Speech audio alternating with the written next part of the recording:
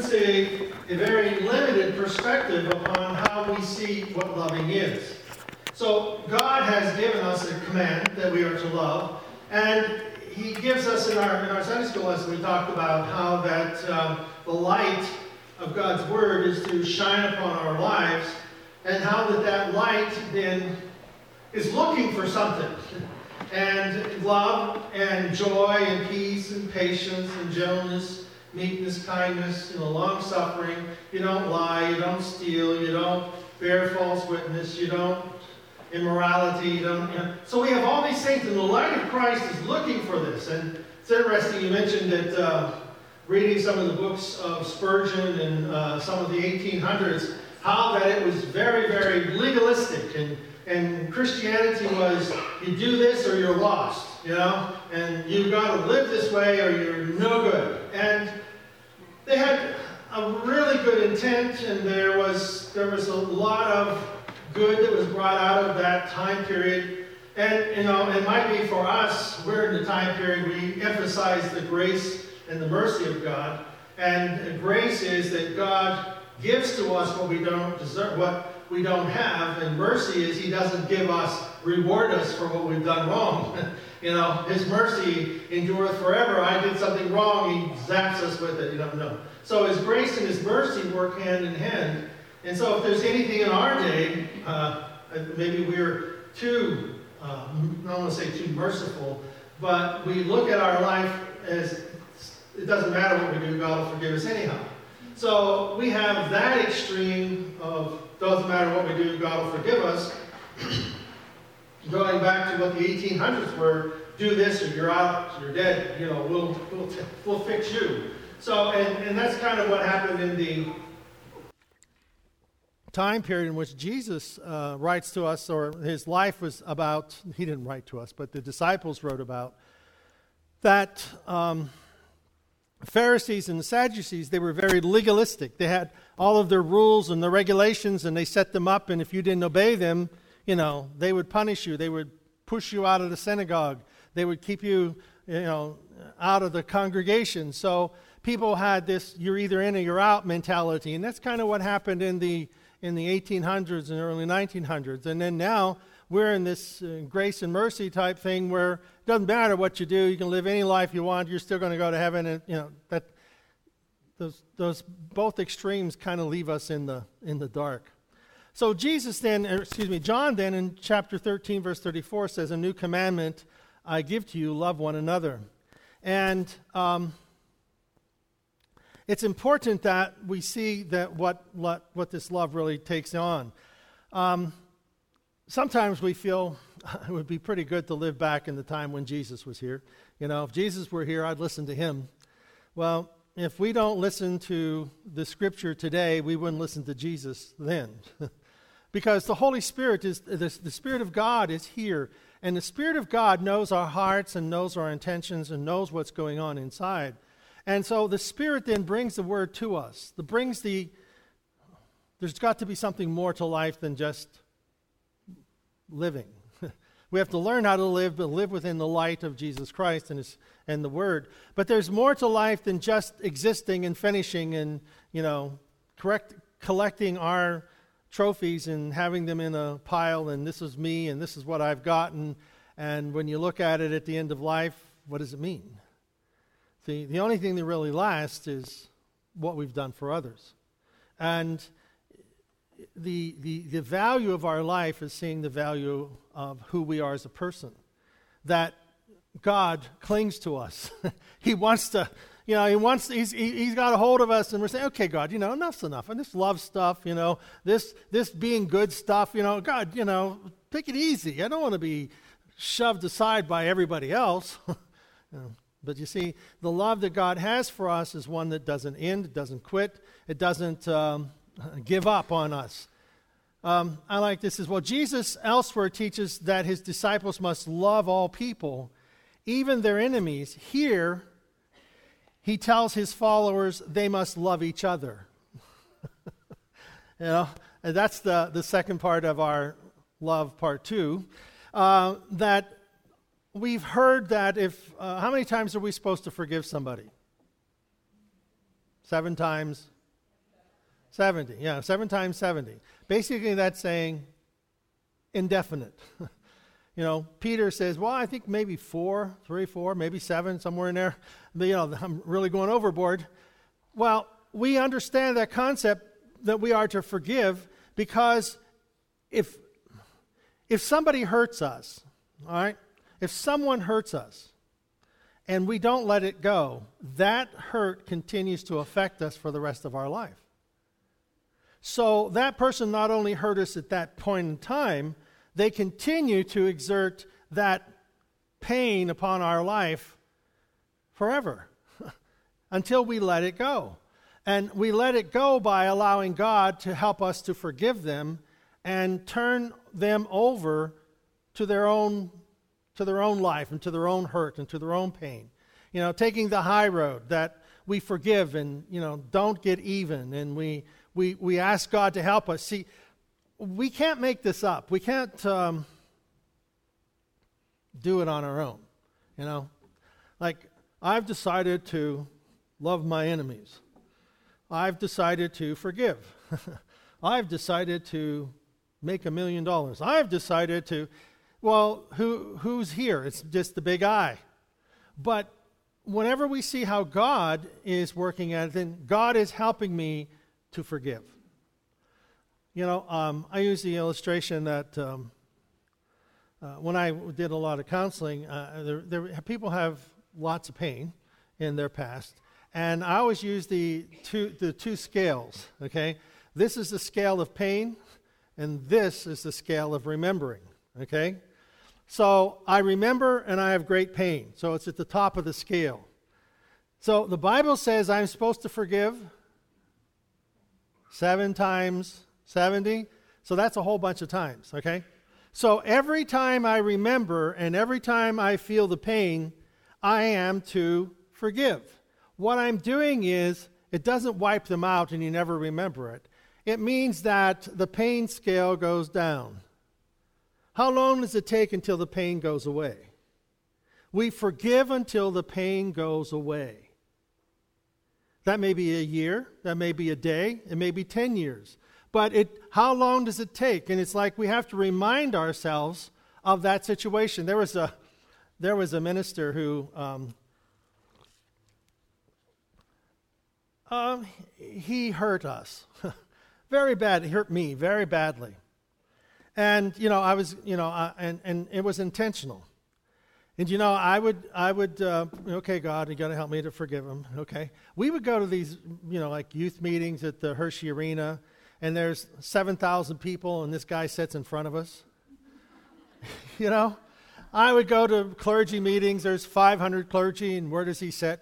The same pew, 3 down. It's like God was saying, okay, David, do you forgive?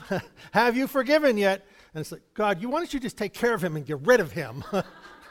Get him out of my life so I don't have to deal with this. And see, the idea is that God brings those things up in order for us. I haven't seen... after I really dealt with that in a way, I continued to deal with it until the pain goes away. After I had done with that and really feel like I've gotten that out of my life, I haven't run into him. I just haven't run into him. And so what God is saying then is that we not only have to love our enemies, but we have to love the people in the pew on the other side of the church. Yeah. The people in the pew, that we have to learn to love each other. And learning to love each other is learning to allow our own failures not to take center stage. Okay? Our own failures. We can be so preoccupied with what God has forgotten, we don't see what God is doing. You see, God has forgotten your sins that you keep remembering. When you ask Christ to forgive you, he lets that sin go. It's gone. He'll never use it against us again. And so here we are, remembering what God has forgotten, and in that remembering, dictating what we're doing with our life, and holding ourselves back and holding ourselves captive with something that God has forgiven. I know an individual, they have refused to make applications because of an incident that happened in their life 25 years ago. Because being a Christian, they have to put that down on the application, and they feel that if they push that down on the application, they're not going to be hired, and they're dragging the past up, and they have, for 25 years or longer, been using that incident to prevent them from making applications to better jobs. You see, when God forgives us, that sin, that problem, that difficulty is forgiven. And we have to let it go. We've paid, Christ has paid the price for it. Christ has paid the penalty for it. So you see with the illustration of Tabby and Charlotte, Tabby and I always would say Chuck and Kira, and I always call them, but with the illustration with Tabby and Charlotte, that we would often, at first glance, we would think, well, we're the child and, the adult is God. But in reality, God is the one who is clinging to us. He doesn't want to let us go. That He doesn't want us to fail in our sin, in our mistakes. See, the importance of forgiveness is that God loves us enough to forgive us. And that love that Christ has is the reason He died on the cross. His death on the cross, He died so that we would not have to pay for our sins. He paid for them. So we deserved the punishment, but God paid for the punishment so that we could have forgiveness, and that all of the good things that God wants to bless us with in our lives are kind of waiting there, for us, and we have to let go of the failures long enough to see the good that is in front of us. And that's why I say that when we start our day, we should be thankful. Just begin by saying, thank you, God, for the day. Thank you for my life. Well, what about the bad things? Well, what about them? They're there. Well, what about the good things? They are there also. So if we start thinking about the good and being thankful for the good, we're becoming dependent. Not on failing, but upon surviving, upon getting better at, growing, maturing. When you go to school, you take tests.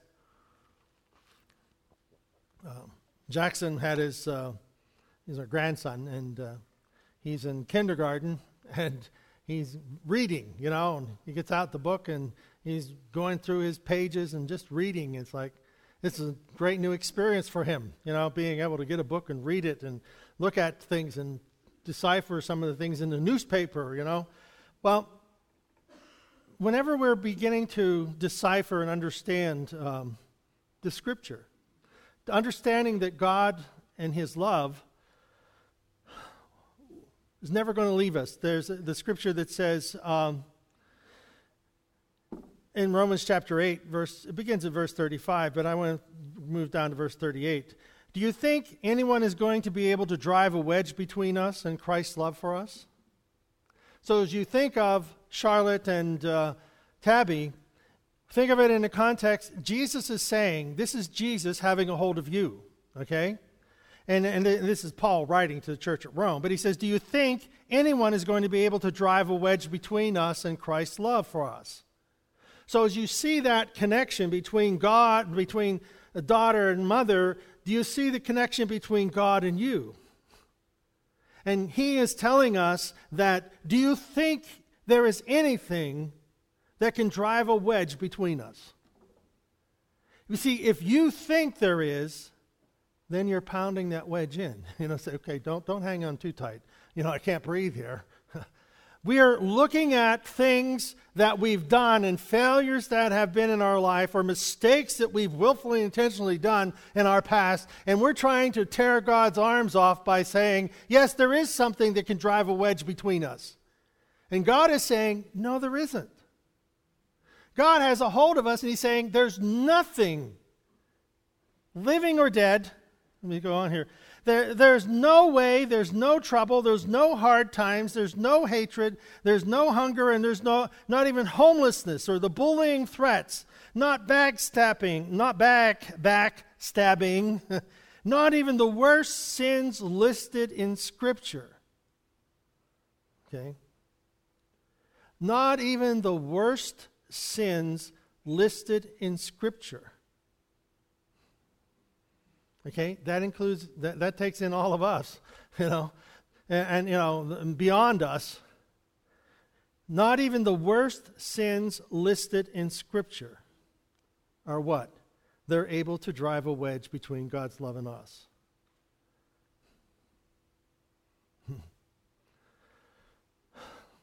Yeah. Can we grasp that one? Can we grasp that idea that God's forgiveness is so complete that nothing is going to be able to come between us? And that's God hanging on to us.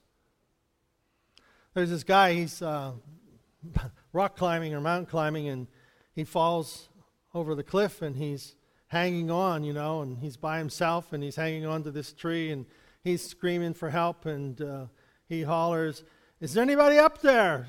Anybody help me?" And there's this voice says, "Yes, I'm here." He goes, "Oh, thank you. Throw me a rope." He says, "No, this is God. The ledge for your feet is only 6 inches away. Let go." He's in the dark, hanging onto this tree. And he's saying, "Well, let go." And he's got his foot there. He can't reach it.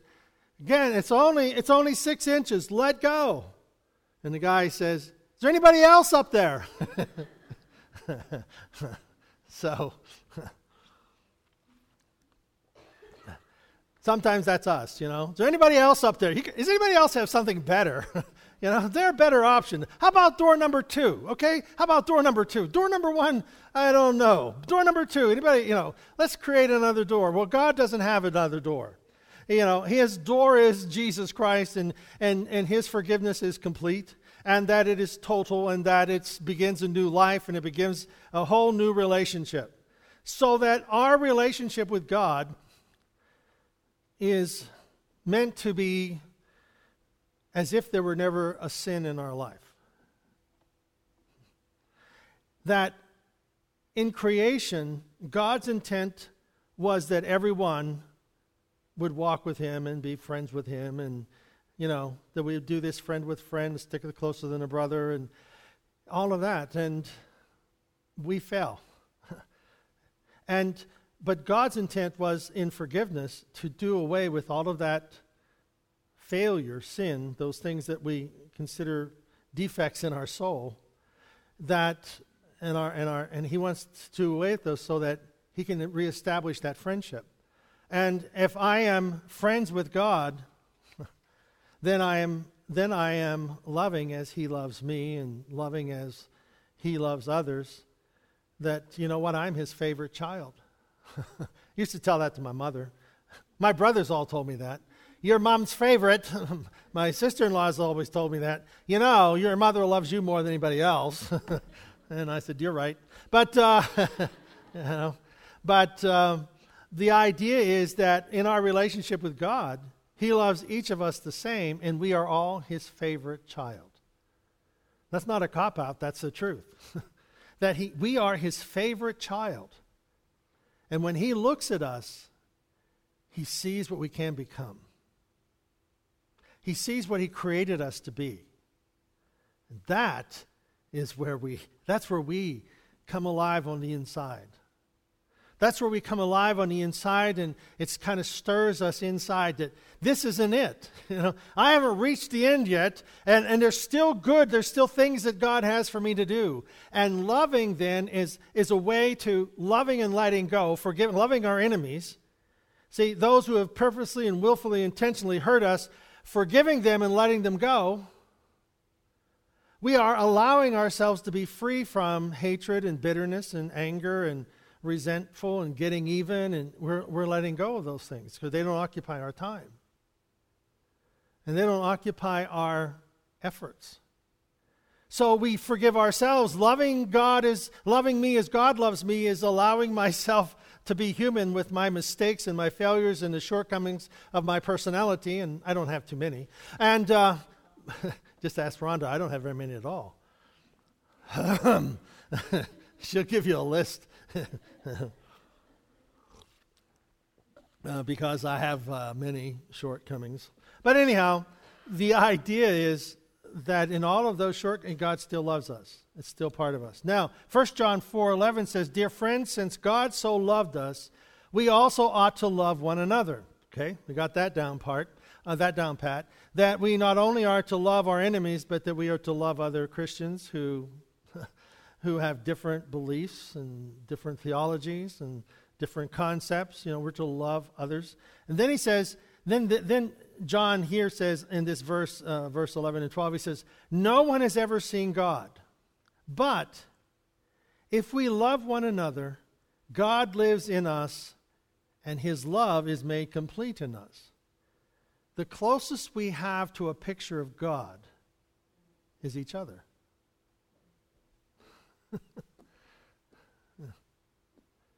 The closest we have to a picture of God is the believer, the individual who loves God enough to let God forgive them, that we love God enough to receive of his love into our life and forgive others, that we love God enough to receive his love into our life to forgive ourselves.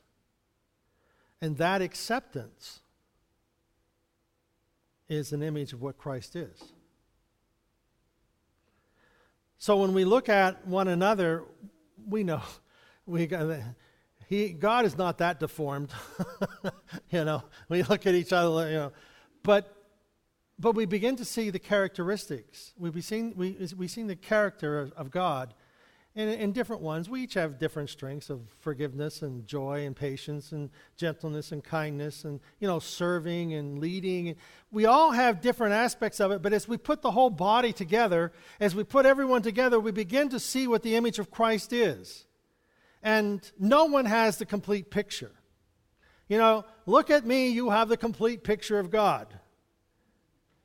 No, he's not bald and fat and wears glasses, So that's not God. But there are characteristics that I have that resemble what God is. But the same thing is for you. You have characteristics that resemble God. And as we allow God to work in our life and to take those dreams and those abilities and those skills that we have and develop them and touch them, anoint them, we find ourselves becoming that person that God wanted us to be.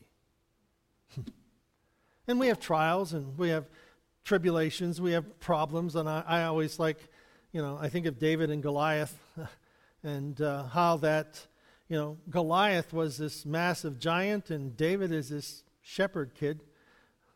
He's a 13-year-old, 14-year-old kid maybe, and he is moved internally by this giant who insults his God, and David this can't happen. So something inside of David says, we have to take care of this. And so David, everybody else tries to change him, put on the king's armor. That doesn't work, giving him battle plans, David says, no, I got this.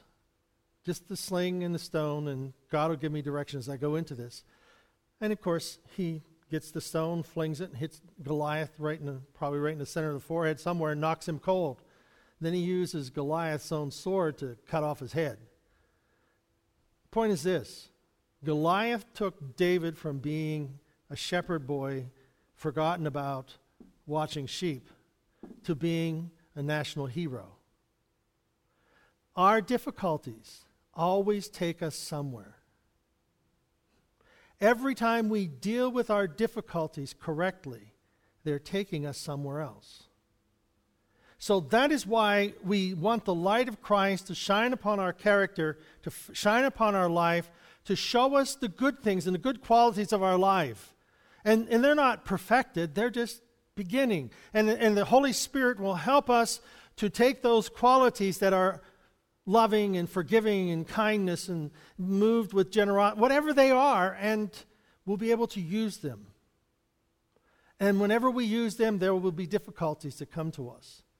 But those difficulties are not there to destroy us. They are there to promote us. So you see, that's why we got to forgive. Because those things were to promote us, and they've just been chaining us down. But whenever I deal with them, they take me to another level. And that's our life. God is at work. He's hanging on to us. He wants us to see his character. And he wants to develop that quality of him, of his character, his love, of his spirit. He wants that to be developed in us. And in so doing, we reflect the image of Jesus. So as we look at each other, we see different qualities and different characters of God. And that's why he says, yes, you got to love your enemies, but he also tells us you must love each other. And in loving each other, we allow ourselves to be loved. Amen? Let's stand, shall we?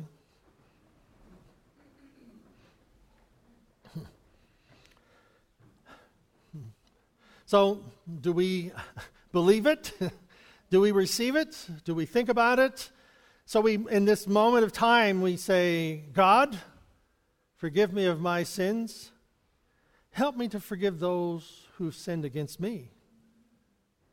Help me, O God, to see your qualities that are already in me, and that your Holy Spirit can take those qualities and develop them even further.